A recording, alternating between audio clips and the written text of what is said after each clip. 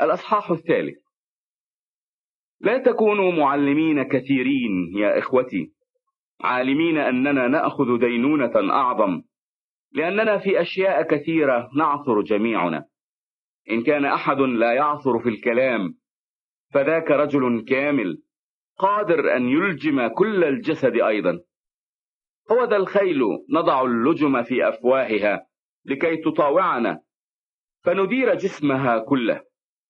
هو ذا السفن أيضا وهي عظيمة بهذا المقدار وتسوقها رياح عاصفة تديرها دفة صغيرة جدا إلى حيث ما شاء قصد المدير. هكذا اللسان أيضا هو عضو صغير ويفتخر متعظما، هو ذا نار قليلة أي وقود تحرق. فاللسان نار، عالم الإثم.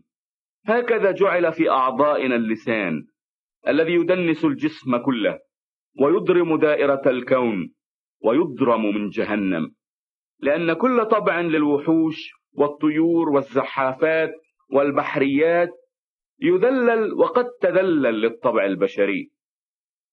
وأما اللسان فلا يستطيع أحد من الناس أن يذلله، هو شر لا يضبط، مملو سما مميتا، به نبارك الله الآب وبه نلعن الناس الذين قد تكونوا على شبه الله.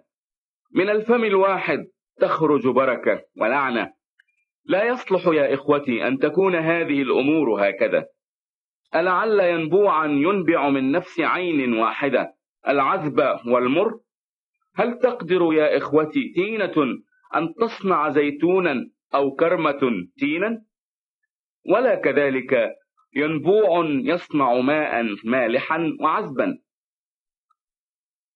من هو حكيم وعالم بينكم فليري أعماله بالتصرف الحسن في وداعة الحكمة.